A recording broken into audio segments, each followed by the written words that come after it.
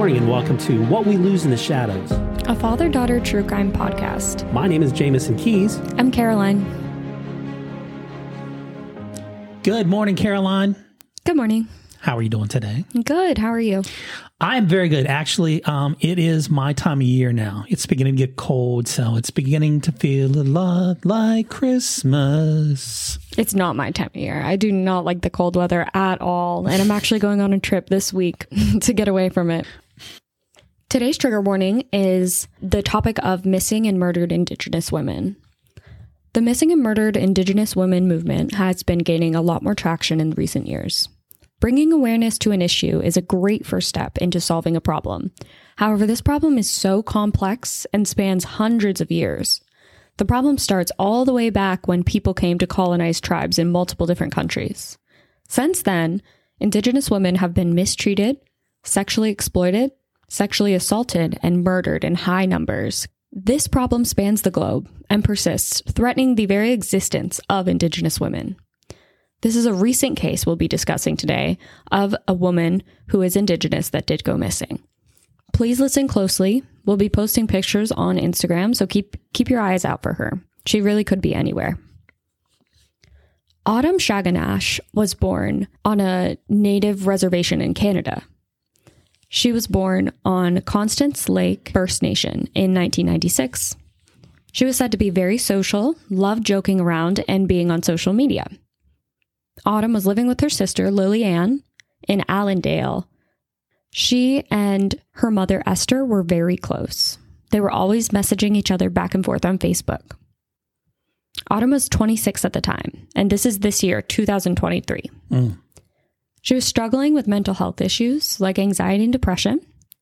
And these issues are super common for my generation, I think. Also yours, but they never got diagnosed, I think. Right. She was also getting treatment for an alcohol addiction. So this year, June 9th, 2023, Autumn left her sister's house and her house around 9 p.m. She told her sister she would be back later. A local convenience store caught her walking past on their security cameras, which we see later after this has all transpired. She crossed the street from the store and met up with someone who was still unidentified, a man. A little later on, she texted her cousin saying she was going to a bar. And she didn't mention which one, just a general bar. Then at 11 p.m., she messages her sister, Lillian, that she'll be out for the rest of the night and that she'll be home tomorrow. The next morning rolls around, and Autumn asks her sister if she can come pick her up. Lillian responds 3 minutes later, but doesn't get a response back as to where she needs to pick her up from. Not only that, but the messages don't even go through. So she assumes her sister's phone dies. Right. So she waits, and she waits, and she waits, but she never gets a response. She didn't text the name of the guy or anything like that, I'm assuming. I don't think so. Yeah. No, it would have been reported, I think. This is where I get confused because later during the investigation, camera footage is found of Autumn around the same time that she would be texting her sister a little bit after. And the footage shows her walking in a park called Sunnydale.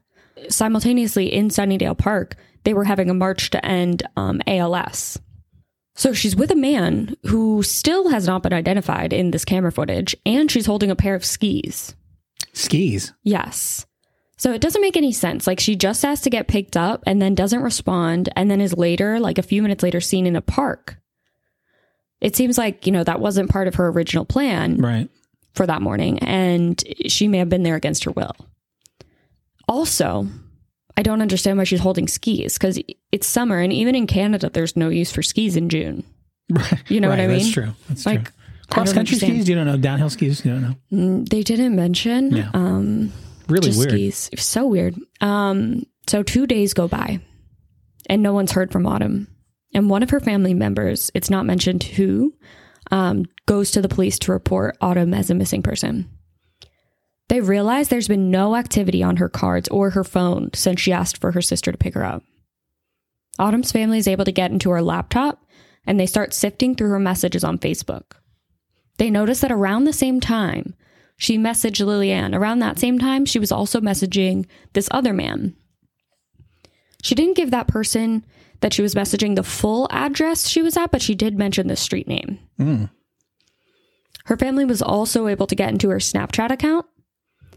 And in some of the photos, do you know how Snapchat works, Dad? I do not. Know okay, how Snapchat works.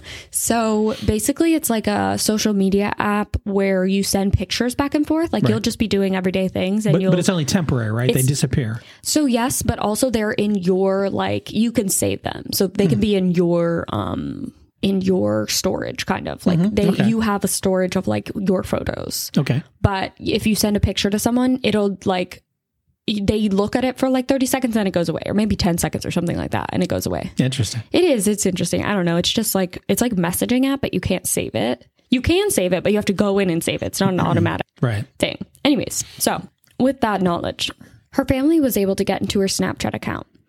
And in some of the photos she was sending, there was a man, but they didn't know who. There was also the interior of a house in another one of the photos. So she was in somebody's house. And then in another one of the photos, all from that same night, some street signs were in the back. So with the house, the man, the interior of the house, and the street signs, they haven't been able to kind of pin things down at all? No. So we're getting to it.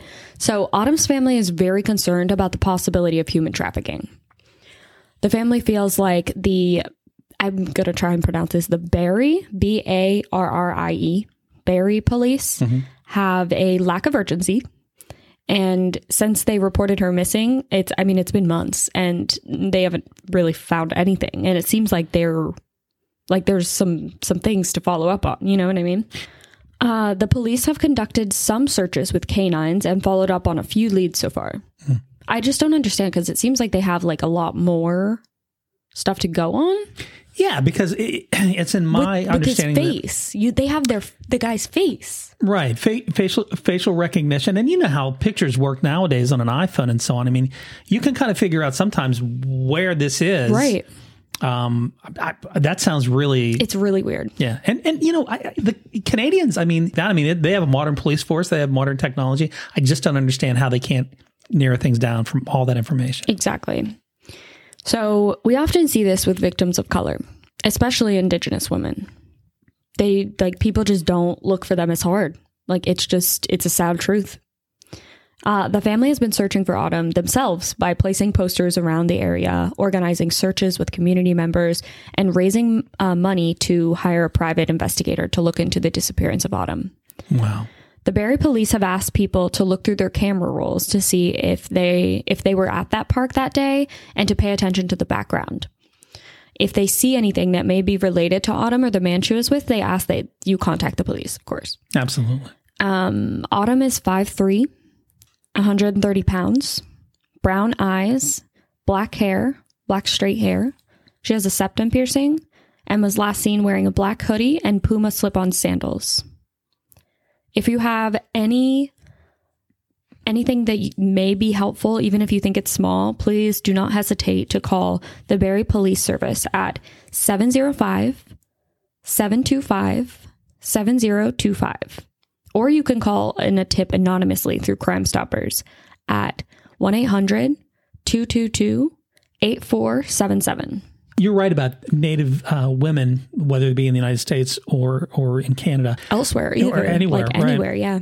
So I know that in different cases we looked at and different things we've seen of late, murder is the third leading cause of death in Native women. It's insane. It's terrifying. Yeah, it is. I mean, it's literally just behind cancer and heart disease, but it's just that's so unacceptable. I mean, I know, and it's just like, it's such a complex issue, and obviously it boils down to racism, you know, and it boils down to the fact that they don't have a lot of resources sometimes on these reservations. That's true. And you know, it's a complicated, like, multifaceted issue. But I just don't think, like, for law enforcement or countries' governments is not like their high priority issue, which is sad. Absolutely. Now, they're trying to do things to kind of make it more of a topic of conversation. Like I remember there was a television show called Alaskan Daily or something like that. Mm-hmm. I saw that. And this is the issue in the storyline. Right. It basically they have a rash of Alaskan Native women that disappear, and then kind of to put it in a bright spotlight, they have one young Caucasian woman that's on a cruise ship who is trying to take some insane picture of her leaning on the rails, and she falls in and no one sees her fall in. And so they pull in, Coast Guard, they pull in the Navy. I mean, they just pull in all these things. They spend $1 million looking for this lady, and they should. Yeah. And they should. For everyone. But for everyone. Right. Exactly right. You recall the story we did about the lady that was taken in Somalia and how the United States government spent almost $100 million to rescue her. Mm-hmm. Every life is precious. Yeah. Every life, as you said before, affects inner circles and kind of like the Venn diagram. They kind of interact with so many more lives. Like it's like a network. It's a network, right? It's like a ripple in a pond, right? So it's a shame. And I really...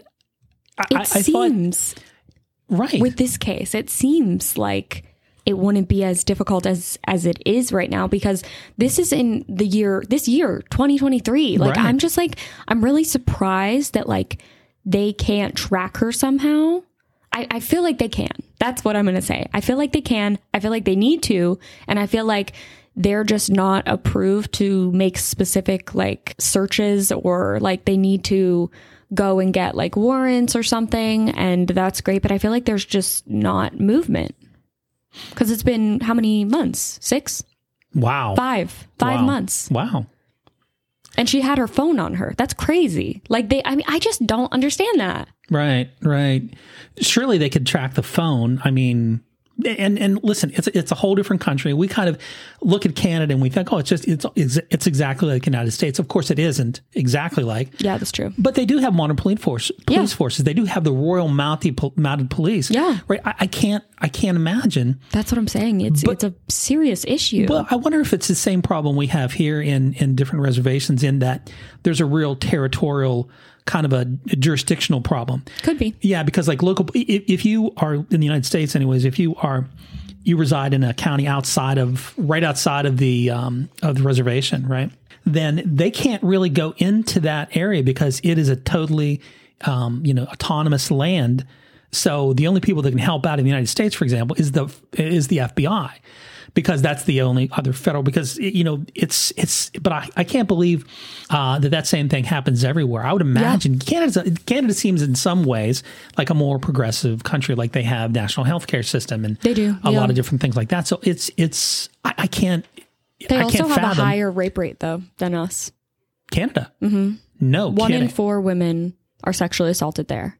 Wow. And 1 in 5 women here are sexually assaulted. Wow. Yeah. Or will experience sexual assault over their lifetime. However, my view on that is because they are more comfortable reporting. So I'm not sure if it's actually happening there more often, or if it's women are actually like reporting it and they feel like, oh, maybe they'll actually listen to me. You know what I mean? Right. It's probably a mix of things, but that's bad. But I will say though, for this case, the family thinks that the Prairie Police Service isn't doing enough. So I think it's not reservation police, and it could be like some kind of territorial situation that like they're bumping into. Right. But yeah, it seems odd. And I really hope that, the Prairie Police like get some warrants and start following these leads and figure out a way to find this woman, because yeah, I mean, and the other thing is, I know this is a different country, right? And I know things are run differently, different places, but I haven't heard anything about this. Yeah, literally same. Right, and we've done different different topics in terms of human trafficking and things like that. That is unfortunately a possibility in this case as well. It seems like it is. I think it's pretty obvious that she didn't run away. Right. Because she was trying to get picked up. And then now, like, none of her credit cards, none of her, like, her phone hasn't been used. Yeah, like, that's scary. Her bank, that's the biggest thing. Like, she can't she can't go somewhere without any money. Right. You know exactly. what I mean? Like, right. so it wasn't her, and she had like, there was no history of her trying to run away or hurt herself. So it's not even a thought really. It's just like something to check off. Like, that's not it. So it could be human trafficking. I think like that's what it sounds like, because she was with a man. Right. And typically that is the case with human trafficking. They like groom women into thinking that they're together or that they will be together. And then they drug them. And they take them to other places and they exploit them and make money off of these women. Yeah, absolutely. It's literally disgusting. It's worse than that. It's despicable. It's yeah. But the skis are an odd thing, right? It is. It's so weird. I don't understand. Like, I wonder if like she was drugged. He was like having her hold this, like just trying to like get her to like not, maybe they were tied to her. I'm wondering if they were tied to her so she wouldn't be able to run away.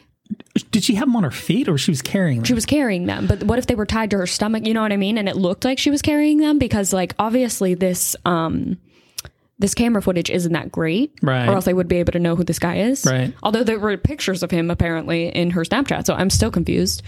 That's my thing. I feel like this is my personal, there were no like, nothing in the source material said anything about this, but I feel like it was probably used like to weigh her down. Like, you can't run away with skis on you. Right. But or it could be something like, and speculating here, obviously. Yeah, we're speculating. So, like, it's like, well, you know what, hey, before we go, let's I have these skis that I have to get in my storage unit, or something like that. True. Yeah, it could be just some sort of because a lot of times, like, some of the most notorious, and I'm not thinking this is what we're talking about here, but some of the notorious serial killers, for example, Ted Bundy. Yeah. Had a little shtick that he did. He would like have like his arm, like pretend he was broken, and trying to put a couch or something in a truck or in a van. And, people are genuinely kind and helpful, right? And sometimes, unfortunately, he would say, "Oh, could you just help me get this, into the car or whatever?" And the person would helping him by turning around and trying to help him. That would give him the opportunity to, yeah, right. It's so scary. So yeah, that's totally a possibility. But I do think if that was the case, like, why did she stop texting her sister? Why did they stop going through? Well, because it was 3 minutes after she sent that text, and that wasn't when she was already in the park. That was later. Well, if you take the battery out or destroy the phone, that ends the signal, right? Yeah, but why would she like willingly go if she doesn't know where her phone is? You know what I mean? Unless he accidentally did something to her phone and she was like, "Oh man, okay." And he's like, "I'll just drop you off." I could see that happening too. Right. Like, "I'll just drop you off at home. Right. Sorry, I accidentally like ran over your phone," or whatever happened to her phone.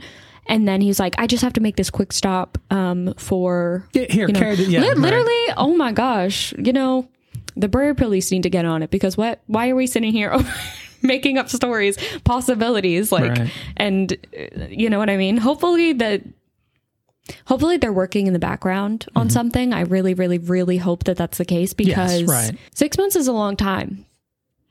It is. Anything could happen. Well, listen, in 6 days, she could be on the other side of the world. Exactly. So 6 months is just, yeah. It's forever. And it's so sad that, her family and her loved ones are trying to find her and not getting any closer to it seems. And it's heartbreaking. We will have pictures up on the Instagram page and our web page. And if you do have any information, please contact the police department there. And we'll stay on top of this. Let's make sure we keep our eye on this to see what we can do to, find out more information. Oh, that's a great idea. Again, those numbers are 707-725-7025 for the Prairie Police. And then Crime Stoppers, where you can anonymously leave a tip about this case or any other case, is 1-800-222-8477. Follow the show on whatever streaming site you're listening on. And remember, all of the source material will be available in the show notes. And follow us on Instagram at What We Lose in the Shadows. And let us know if you want to hear a specific case. Or if you just want to give us some feedback. Okay, join us in the shadows next Tuesday. Bye.